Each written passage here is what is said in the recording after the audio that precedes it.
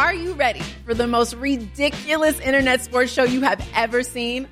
Welcome to Reacts, home of the most outrageous and hilarious videos the web has to offer. So join me, Rocky Theus, and my co-host, Raiders Pro Bowl defensive end Max Crosby, as we invite your favorite athletes, celebrities, influencers, entertainers in for an episode of games, laughs, and of course, the funniest reactions to the wildest web clips out there. Catch Reacts on YouTube, and that is Reacts, REAXX. Don't miss it. This podcast episode is brought to you by Coors Light. These days, everything is go, go, go. It's nonstop hustle all the time. Work, friends, family expect you to be on 24/7. Well, sometimes you just need to reach for a Coors Light because it's made to chill. Coors Light is cold lagered, cold filtered, and cold packaged. It's as crisp and refreshing as the Colorado Rockies. It is literally made to chill. Coors Light is the one I choose when I need to unwind. So when you want to hit reset, reach for the beer that's made to chill. Get Coors Light in the new look delivered straight to your door with Drizzly or Instacart. Celebrate responsibly. Coors Brewing Company, Golden, Colorado. Regressing to the mean since 2015, it's the Hockey PDOcast with your host, Dmitry Filipovich. Welcome to the Hockey PDOcast. My name is Dmitry Filipovich, and joining me is a familiar voice, but one that hasn't been on in a while. It's Chris Johnston. Chris, how's it going, man?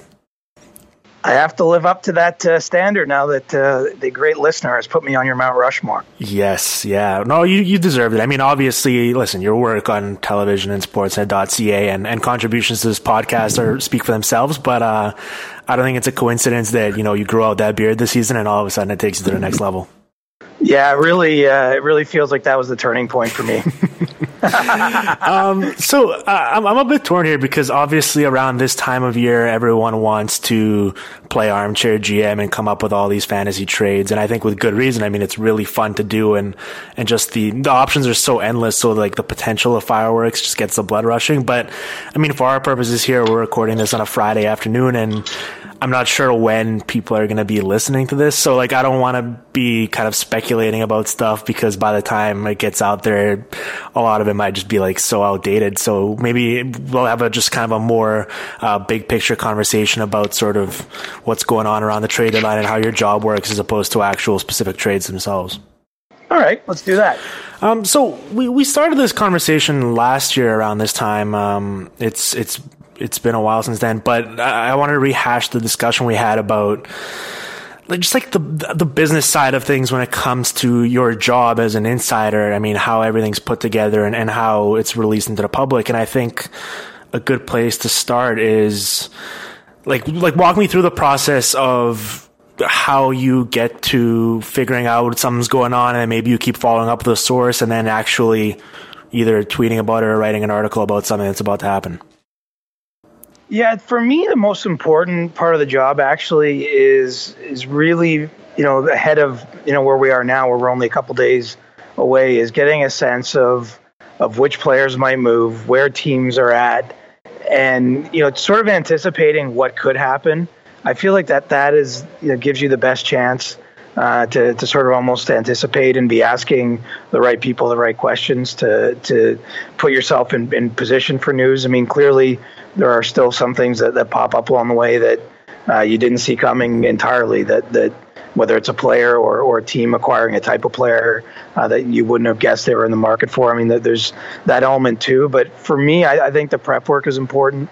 I also think that sometimes it's not just the obvious people that you might think, like a GM of a team where this kind of information can come from. And, it's about being as creative as you can and bugging as many people as you can that might at least have insight into what a team is thinking that leads you to the path that we go down. I mean, the other aspect of this as well is that I think the breaking news has changed a little bit. A lot gets broken by the teams themselves. Mm-hmm. I think a lot of teams prioritize trying to be the ones that release their own news, and sometimes the analysis is just as valuable, if not more so.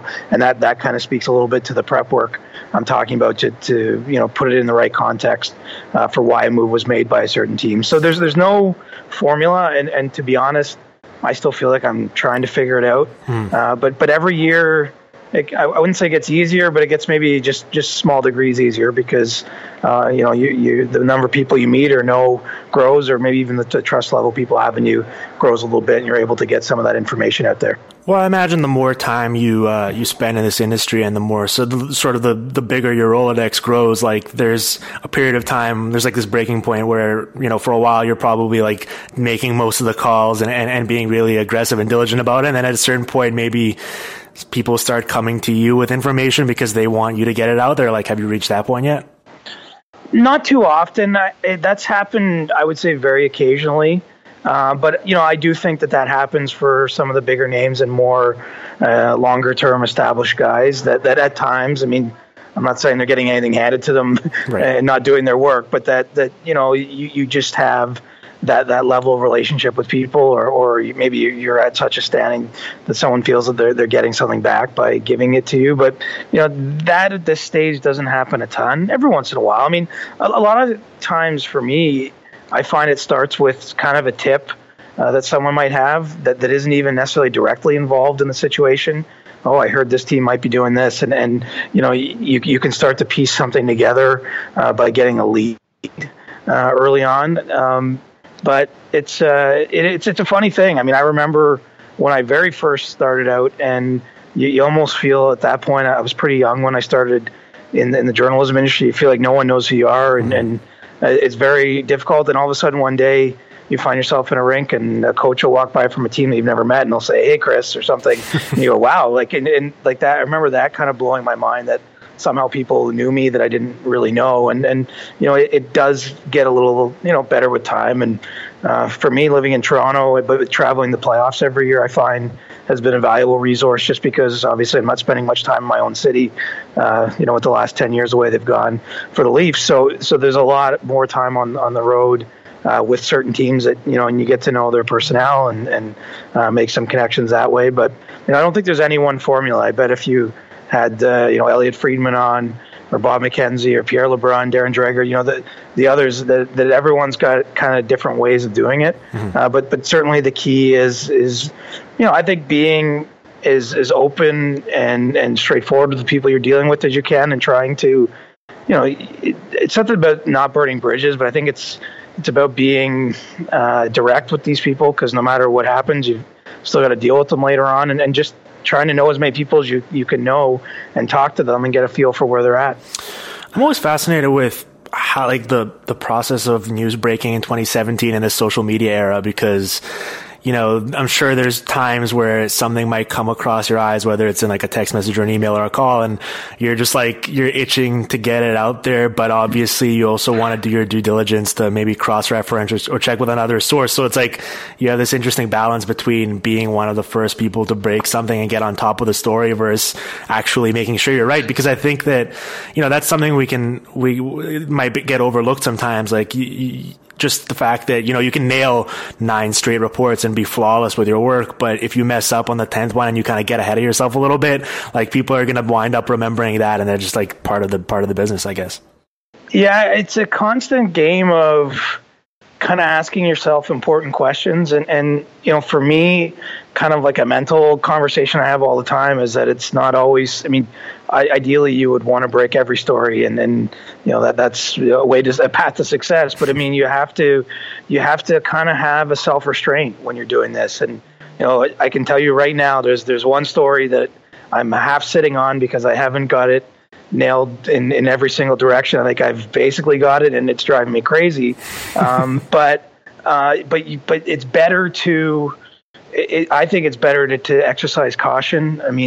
Everyone can get small things wrong here and there, but you want to be as careful as you can, as accurate as you can. And I think that your reputation gets built on that over a number of years, more than simply just getting breaks. And I think, frankly, on the deadline day itself, and when there's live TV, obviously it's nice to get some trades out there. But in general, trades themselves, they're confirmed within seconds by someone else, or the team announces, as I mentioned. So the trades aren't always the biggest thing. I think that the toughest part is that some of the best stories that you might endeavor to break there's a reason for other people not to want them out there, or not to make it easy on telling you that is what's going on. And you do want to be sure. I mean, I come from a bit of a conservative background journalistically because I worked at the Newswire service, from the time I was 18 years old until about 5 years ago. And, there's a heavy focus on balance and checking with sources. And then there's just, that was kind of the way I learned how to do the job. And I think it served me well. Actually, Pierre LeBrun came up the same way. He was there before I was a little older than I was. But I do think that some of that rigorous background in terms of just being sure that you're sure, because nobody wants to be wrong on a big story. That makes it a bigger story, and then you become the story in some ways if that happens. And so there's it's constant, though. I'm telling you, it even as many years as I've kind of been around, like right now, that one story I'd love to tell you about is driving me crazy because I feel like I got it, but I have to be sure. And hopefully by the time this podcast comes out, it'll be evident what I'm talking about. Yeah. I still remember. I guess it was back in 2013 when one of my good friends was working for the Canucks as in the ticket sales department, and he was at the rink, and it was like in the summertime, I think, and he sends me a text message out of the blue, and I was still blogging about the Canucks at the time, but I was really just getting started in the industry, and he goes, I'm pretty sure I just saw John Tortorella walking through the hallway, and like no one had any news or any information out that the Canucks were even talking to John Tortorella at the time. And I was like, "Are you sure? Like, I need, like, I'm not gonna like be the type of idiot that just spreads rumors. Like, I need like visual proof or something." And he like went and like sent me a picture of John Tortorella just standing there in the hallway, and I still remember like I could like feel my like heart beating in my fingertips as I was like typing it out. I was like, "Holy crap! Like, I'm about to break something." And I was like, I kept refreshing my feed to see if someone else was going to send out a picture of him or if the Canucks were going to break the news, and I guess I was the first one on that story, which I still like is like my claim to fame at this point. Now, how I recall generally, but do you remember how long it was after that before the news became more official? It was actually, it was like that same day. It was a couple hours later, but it's one of those things. It was a good reminder where like for a while people were retweeting that, and that was one of my probably like my most engaged with tweets at the time. But it was like after a while, it just becomes like a game of telephone where just like people just keep regurgitating the information, and after a while, it just sort of like obscures where the rumor even started. So it's like at some point people started telling me like, "Oh, did you hear John Tortorella's talking to the Canucks?" And I'm like, "Yeah, I heard about it." I was the one who started it. But what's funny is that sometimes that place that you're in, that can be the loneliest place on earth when you send something out like that. And just because you, especially in a social media world, it's amazing some of the backlash you get sometimes, and even occasionally, depending on the nature of a story, some of the principal people involved might come out in their local media and say that this is false or try to obfuscate the truth. And it can be strange to be out on that limb on your own. At least in your case, I think having that photo kind of eliminates the doubt that might have existed at that time. But if you say had sent that tweet without a photo, some people might have been like, "Oh, you're crazy. You're making this up. Who are you?" Yeah. And it's a kind of a strange world. Twitter still, I find, is a bit of an angry place, and I haven't figured that one out so much. I mean, most of us that are on there that would be bothering to follow a guy like me just love hockey, and what a great sport, and why do we have to be angry? But the world's a little more complex than that. Yeah, it is. With how transparent things are, though, now in 2017 in this Twitter era, like. Do you ever find yourself still starting tweets going like sources say or my sources tell me or something like that? Because I feel like it's like become like kind of this like running joke or whatever, or like a meme. But I mean, I guess you still have to do it just because sometimes people tell you something hoping that they won't be linked to it. So I guess you can't really just spill all the beans. Yeah, I would think that's a pretty rare one, but there I could envision a circumstance where that would come up. I mean. A lot of the time now, I just think you can write it definitively if you're sure, and you're in my shoes. And there's times it might be necessary to put sources on there, but I think it's kind of self-evident, from time to time. And I guess that depends on the story. But I kind of it almost seems it's funny. The whole trade deadline in general is somewhat almost like a parody of itself. And I feel like using that sources thing. I mean, it just seems kind of crazy. But journalistically, certainly when I write, I have to be clear about that. For example, if it's if it's a player, something about a player on a team, and I've talked to his agent, I've talked to the GM, and they decline comment. You mention that, and then you might say, yeah, but sources say X and Y and Z. I mean, there's times it's necessary, but I feel like in a tweet, those are few and far between. Yeah, for sure. One other thing, and then we'll actually talk a bit about some of the trades that have happened already. I'm kind of always curious by the balance someone like yourself strikes between being a quote-unquote insider who breaks news and stuff versus being an actual analyst. And obviously, there's a use to both, and they're not necessarily mutually exclusive. Like, you don't have to, if you pick one, you can't necessarily just not all of a sudden not be the other. But it's like one of these things where maybe sometimes you need to focus on being one more than the other, or if you're providing just straight facts about something, you kind of don't want to be diluting it with your own opinion, because all of a sudden that can obscure it. Like, is there a kind of internal battle you have to go through between that, or is it a pretty easy fine line? No, I think it's something I'm still searching for, and personally, and a lot of it comes down to the sort of job your employer wants you to fill. And there are times where I'm doing some television hits for Sportsnet, which are a little bit more just trying to get straight news, present the facts as best you know them, and do it that way. So there's not, the same room for opinion, but whereas when I'm writing, I mean, certainly I'm putting tons of opinion in my stories, and primarily covering the Leafs these days because of the interest they have in these parts. And there's a lot of my thoughts in there, not just, things that a coach or a GM or a player have told me.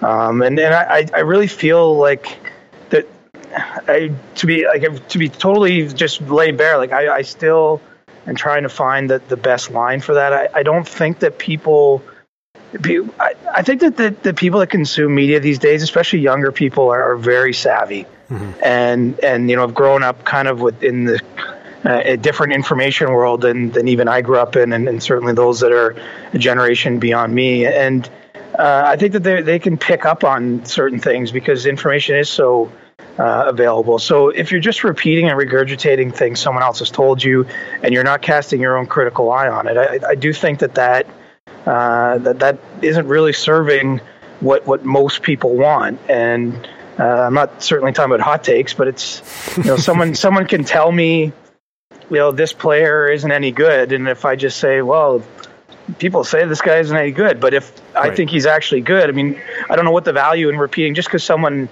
has a title and is, respected member of the hockey community.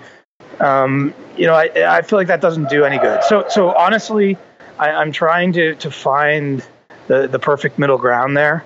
And I'm not sure that I've done it just yet, but I really believe that the future of the kind of job that I want to have, which includes, more television work, will be a nice mix of both, of, just straight information, but also my thoughts. I mean, I've spent a long, long time doing this already, more than half my life, actually, professionally, and I don't do much else during the hockey season, but think about hockey, talk about hockey, and go to hockey games. So, I do feel that there is a line there that you can kind of straddle, and I think that's really serving the viewers or your readers the best way.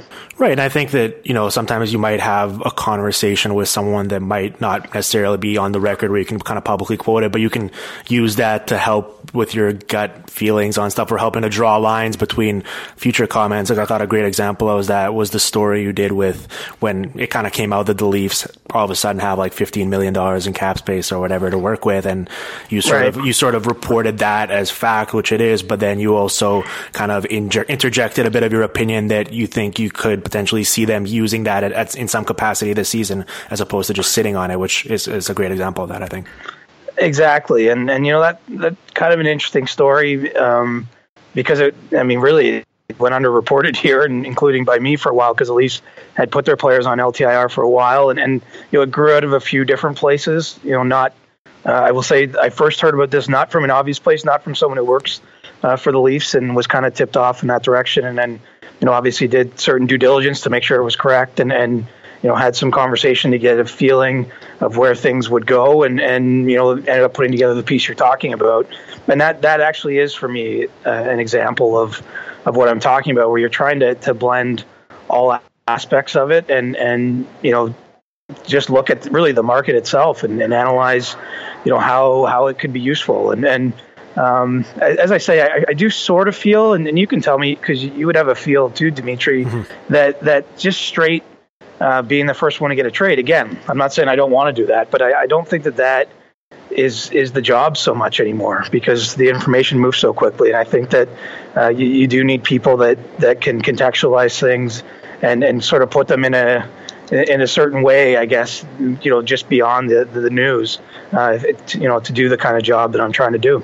Yeah, well, I think it's just like with any sort of, evaluation where it's like, for example, for someone like myself with player evaluations or team evaluations, like everyone has access to this public data, but it's ultimately the conclusions you draw from it and sort of how you interpret it and what you do with it that is ultimately going to determine whether you have an interesting story or you're providing some sort of value to the hockey community beyond just be like, screenshotting something or copy pasting some random fact and just presenting it as like an argument. Like that doesn't encompass the whole job description.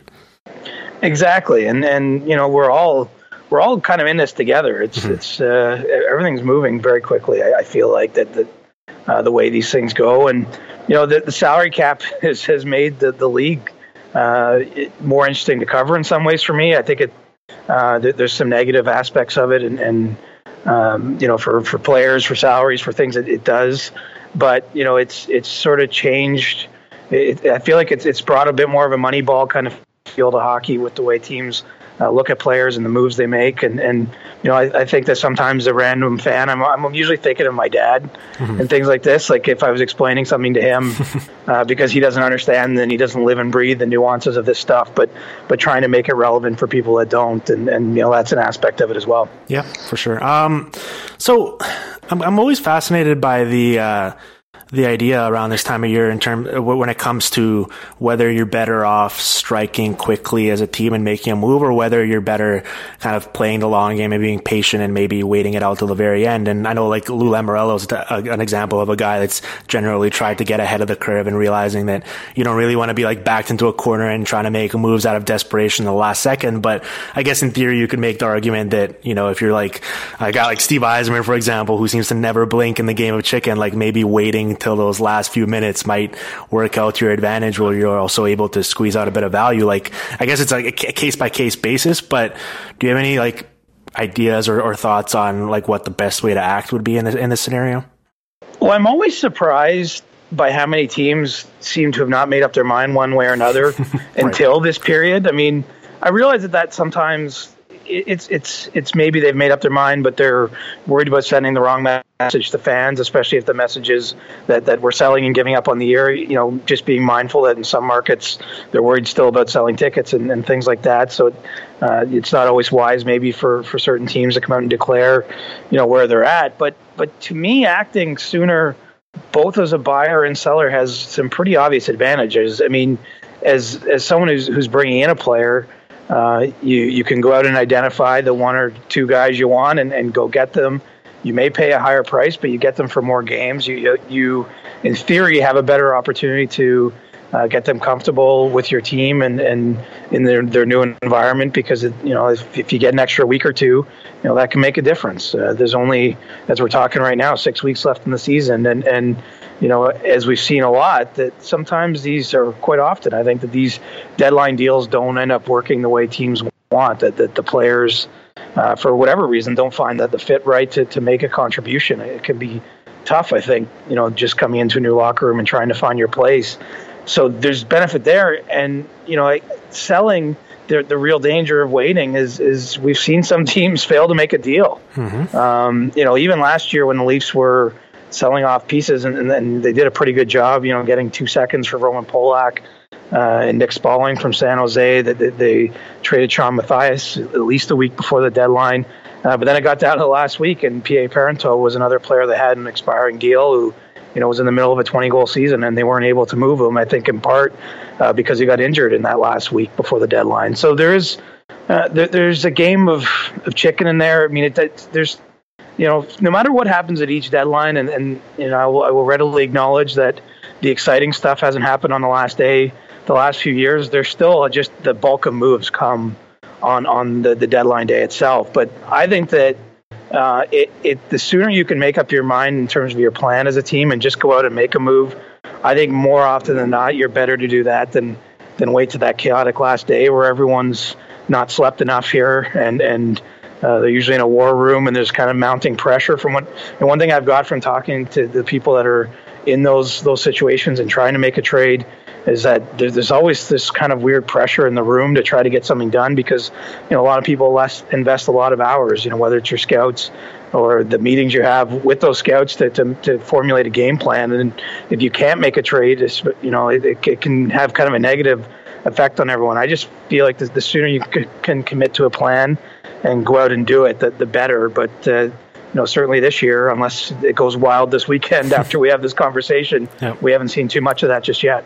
Well, and then there's always, you hear these stories about how, teams are approaching players who have no move clause or no trade clauses in, the last hour before the trade deadline or something. And you're just obviously, these conversations have been had throughout time. And if you're a player whose names are constantly in the rumor mill, I'm sure you're not oblivious to that. And you've probably had conversations with your GM and other guys in the staff. But it's just that dynamic's always fascinating to me too, because there is some potential awkwardness there where if you approach a guy like that and you have the entire conversation and you tell him he's being moved and then all of a sudden he winds up staying and you just got to go back to work the next day and pretend like nothing ever happened. Obviously it's a business and they're all adults and it's easy to smooth that stuff over, but it just, that is also another kind of interesting interpersonal dynamic there. It is. And there's probably times a GM isn't sure, or maybe times when the carpet comes out from them when they do feel that it's going to be easy to move someone, and for whatever reason it falls through, and there isn't another deal there to be done. And it's a pretty traumatic time for I think guys in the industry, and not speaking about journalists. I mean the players and the managers, and there's kind of a lot of focus on this, and I think it's getting increasingly tough on teams themselves, and I know a lot of GMs are just anxious to get their stuff done and just be able to say publicly that's it and move on, because they do think it becomes a distraction in the dressing room. And, perhaps that's somewhat inevitable, but, there's so much movement at this time of year, and basically anyone who is on a team that isn't performing that well, who's on an expiring contract, is going to have their name bandied about to some degree. And I do kind of feel on the personal side of these things, but there's no nice way to do it. In cases where we're talking about a veteran player, take Marc-Andre Fleury, for example, with the Penguins. I know that there's been a lot of discussion between Jim Rutherford, the GM, Alan Walsh, the agent, and even Marc-Andre Fleury himself. But in that case, we're talking about a guy who's the longest-serving member of the organization. He's there's no bad feelings. I think everyone understands what's happened.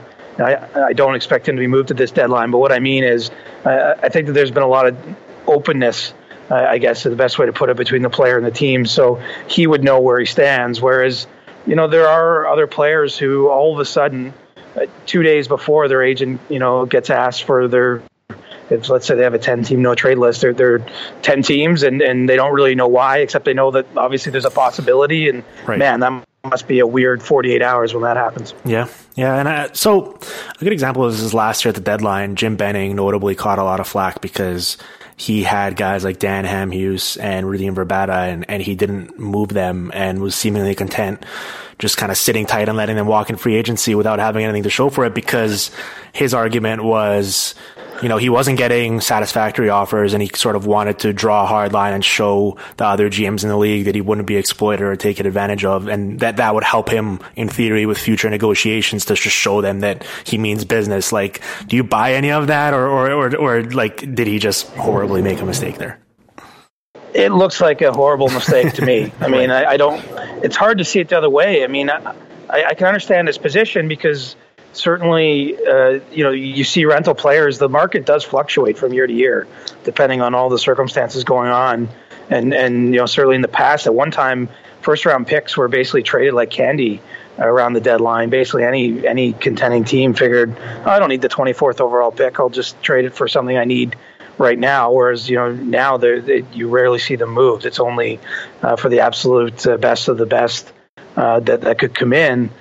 And so, the sort of player, say, Dan Hamhuis was last year, sometimes has gotten a huge haul, and other times as evidently was going to be the case last year, had those trade talks materialized, wouldn't have brought too much back. But I feel like, especially when you're in a situation like the Canucks were, not making the playoffs, kind of a bit of a limbo type year, you've got to try to maximize the assets. I mean, the Blues made a different, more calculated decision with David Backes and Troy Brouwer, and they ended up getting to the Western Conference Final. And at least while they didn't like losing those guys for nothing at the end of the year, you could understand what they were doing. They felt they had a team that could win a Stanley Cup and didn't finish all that far short of the goal. And we've seen a totally different approach this year from the Blues, where the biggest reason they're moving Kevin Shattenkirk is because they don't feel that there's any chance they're going to get him signed to a long-term deal.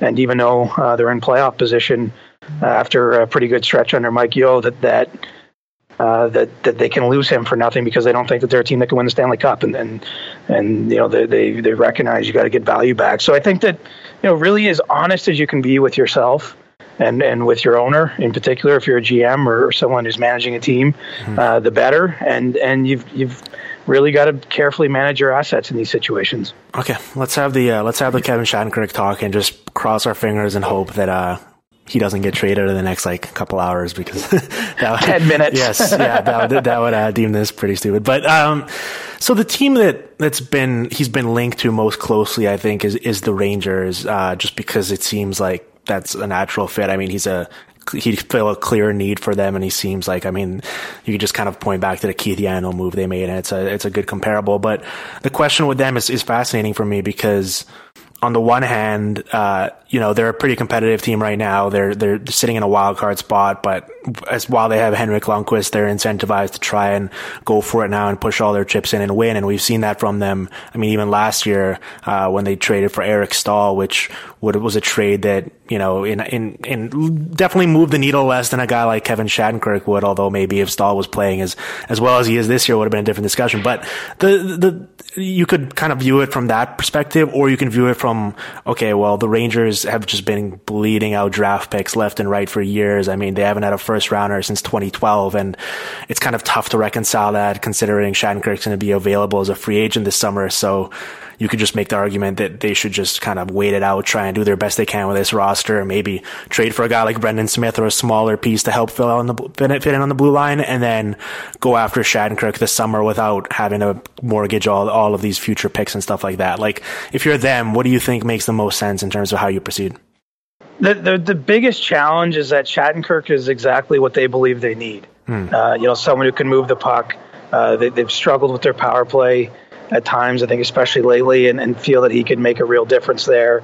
And I do think that that's what kind of clouds the issue. But my sense is that they won't trade for him. That they have a reasonable idea to think that they would be probably the front runner as long as they're somewhere in the ballpark with their free agent offer in July 1st.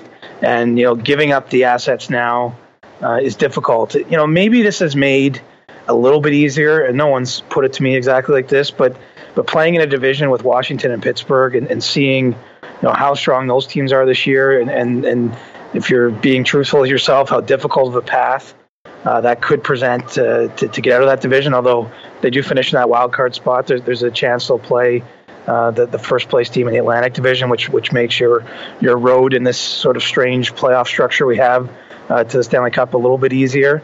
But it's just tough. I feel like I don't know how you make that move if you're them, because for what St. Louis wants, which is a first round pick, a good prospect, and something else, that's a pretty big price to pay. And you hit the nail on the head when you talk about the Rangers and the way they've managed their situation in the past. They've just given up too much of those types of things over the years, and it's going to be a real test of Jeff Gorton to see if he can kind of just pass on this one, because there's such an obvious fit there.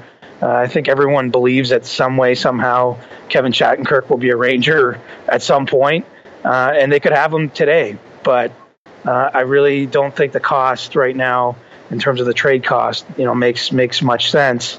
But you never say never. I really don't believe it's going to happen. And from the Blues side of things, it sounds like they're really focused now on just trading him as a rental player, and that might have to lower their ask somewhat. But he doesn't. Kevin Shattenkirk doesn't control the market. He doesn't have a no move clause or anything. If we're just talking about a team acquiring him, trying to make a run here down the stretch.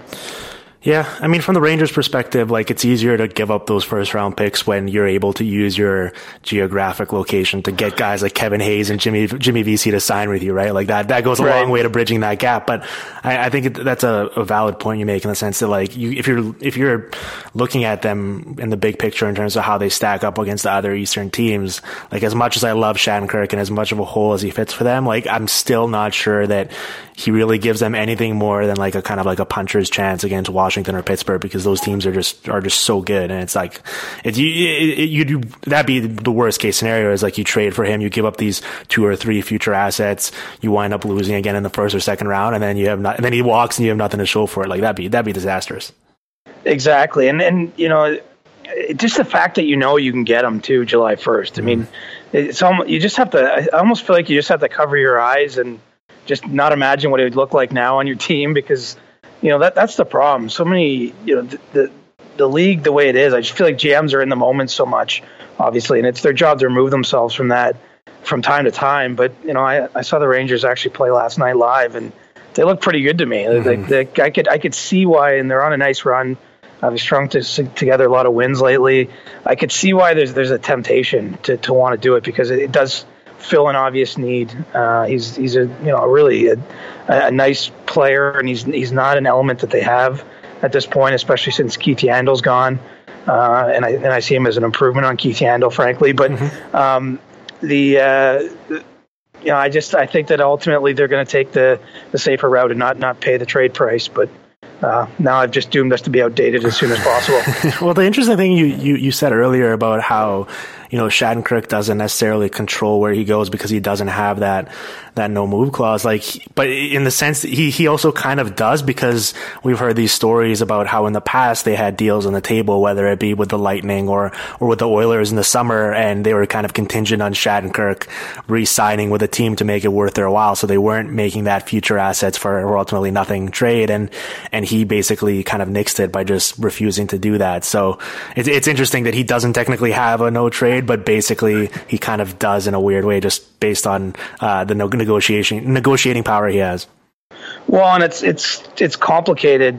It's complicated, the whole situation. The fact that he's had to be involved, and obviously on a couple occasions, and I don't fault him, it's his right, but he's chosen not to sign an extension. I mean, he's got a unique opportunity to become an unrestricted free agent, at a time when there really aren't that many coveted ones, and we've seen a lot of guys hit some pretty big financial home runs during that time, and obviously can choose where he plays a little bit more than the trade scenarios that have gone down. But in a lot of ways, it's easier to move a Ron Hainsey at the deadline because the return is different. The stakes for Carolina in that particular trade are totally different, and I think it's just simpler. I mean, the problem with Kevin Shattenkirk is that he's of great value, and he's a very good player. He's I believe he's 5th in defenseman points. I didn't look in the last couple of days, but he's right up there among the leaders offensively among defensemen. And at some point, if he's not going to sign an extension, which it sounds like is an unlikely scenario, and you're not getting much of a return, then you almost look inward and wonder, is he worth more to us for the last 18 games and whatever we can do in the playoffs? I think that St. Louis, given their history, has decided that isn't the case. But it's just harder to move good players now, and I think that's why in a lot of cases teams want to get this business done quicker with players of this ilk, and that's why the Blues were trying to move him at the draft last year to avoid this kind of situation. Yeah, so you mentioned earlier about how the market's really changed over the years, where people were giving out draft picks left and right before, and then now it's gotten much stingier. But a big kind of subplot looming in the background of this trade deadline has been the fact that this is generally considered to be a weaker draft than in years past, especially at the top of the board, where there isn't a generational type that could really just instantly change your franchise. And I think that we're already kind of seeing that so far, just based on the fact that, Ron Hainsey went for a second, Patrick Eaves went for what could be a first. I mean, Thomas Yurko, who has as many points as I do this season, went for a third round pick. And it's like teams definitely seem willing to trade picks maybe more than they have in the past, which I feel like could open the door for more trades. And if for teams that are smart, like could open an interesting possibility of like just loading up, like the Canucks, for example, last year, where they missed out on this opportunity to load up on draft picks. All of a sudden they could kind of make amends for that if they play it right. Yeah, I think it's just more the high end picks. There's still some trepidation. I mean, it's fair to say we're going to see more first rounders moved at this deadline for the reason you mentioned. I mean, this draft doesn't compare to the last two in particular, certainly at the very top end. But I think there's a feeling around the industry, just depth-wise as well, that it doesn't have the same kind of cachet. Where it gets interesting is for a team, say, like Montreal.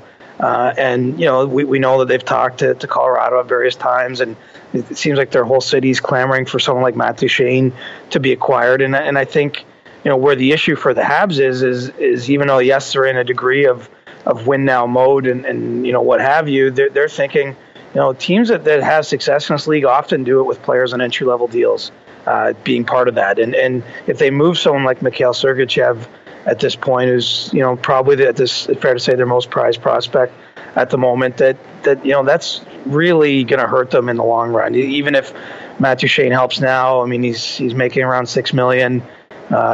He's only in another year from needing another deal.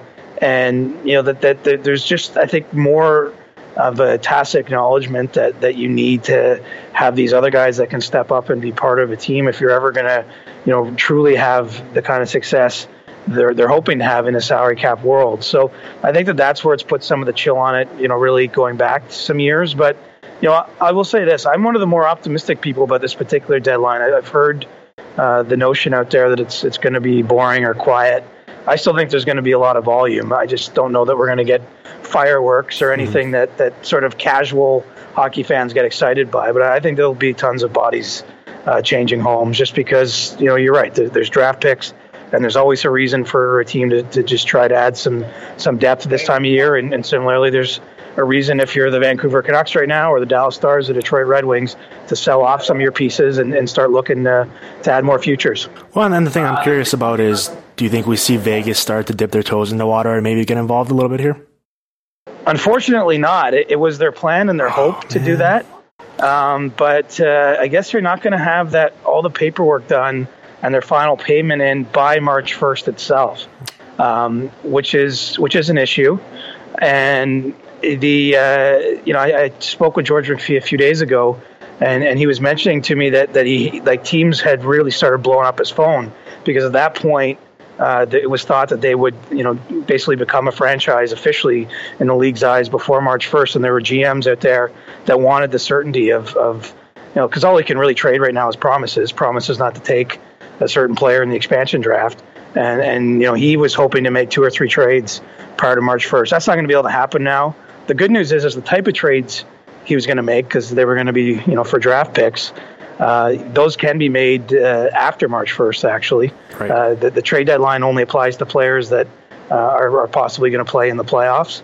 It's the deadline where players would have to move if that's the case. And so we might see them still in March make some moves, but I think they would have been a player at this deadline if that didn't happen, because now some GMs might consider, if they don't have anything worked out with Vegas, and if they're not sure, it might force them to make some different moves now, because there's a few teams out there that we could identify that are in danger of losing a decent player for nothing in the expansion draft if they don't set themselves up a little bit better or make one of those deals with the Golden Knights. Yeah, that's definitely something to watch for moving forward. CJ, enjoy your trade deadline. Enjoy your March 1st. Hopefully you can get a sneak in a few hours of sleep in these next couple of days before we get there. But I know it's probably going to be pretty hectic with your phone blowing up and all that.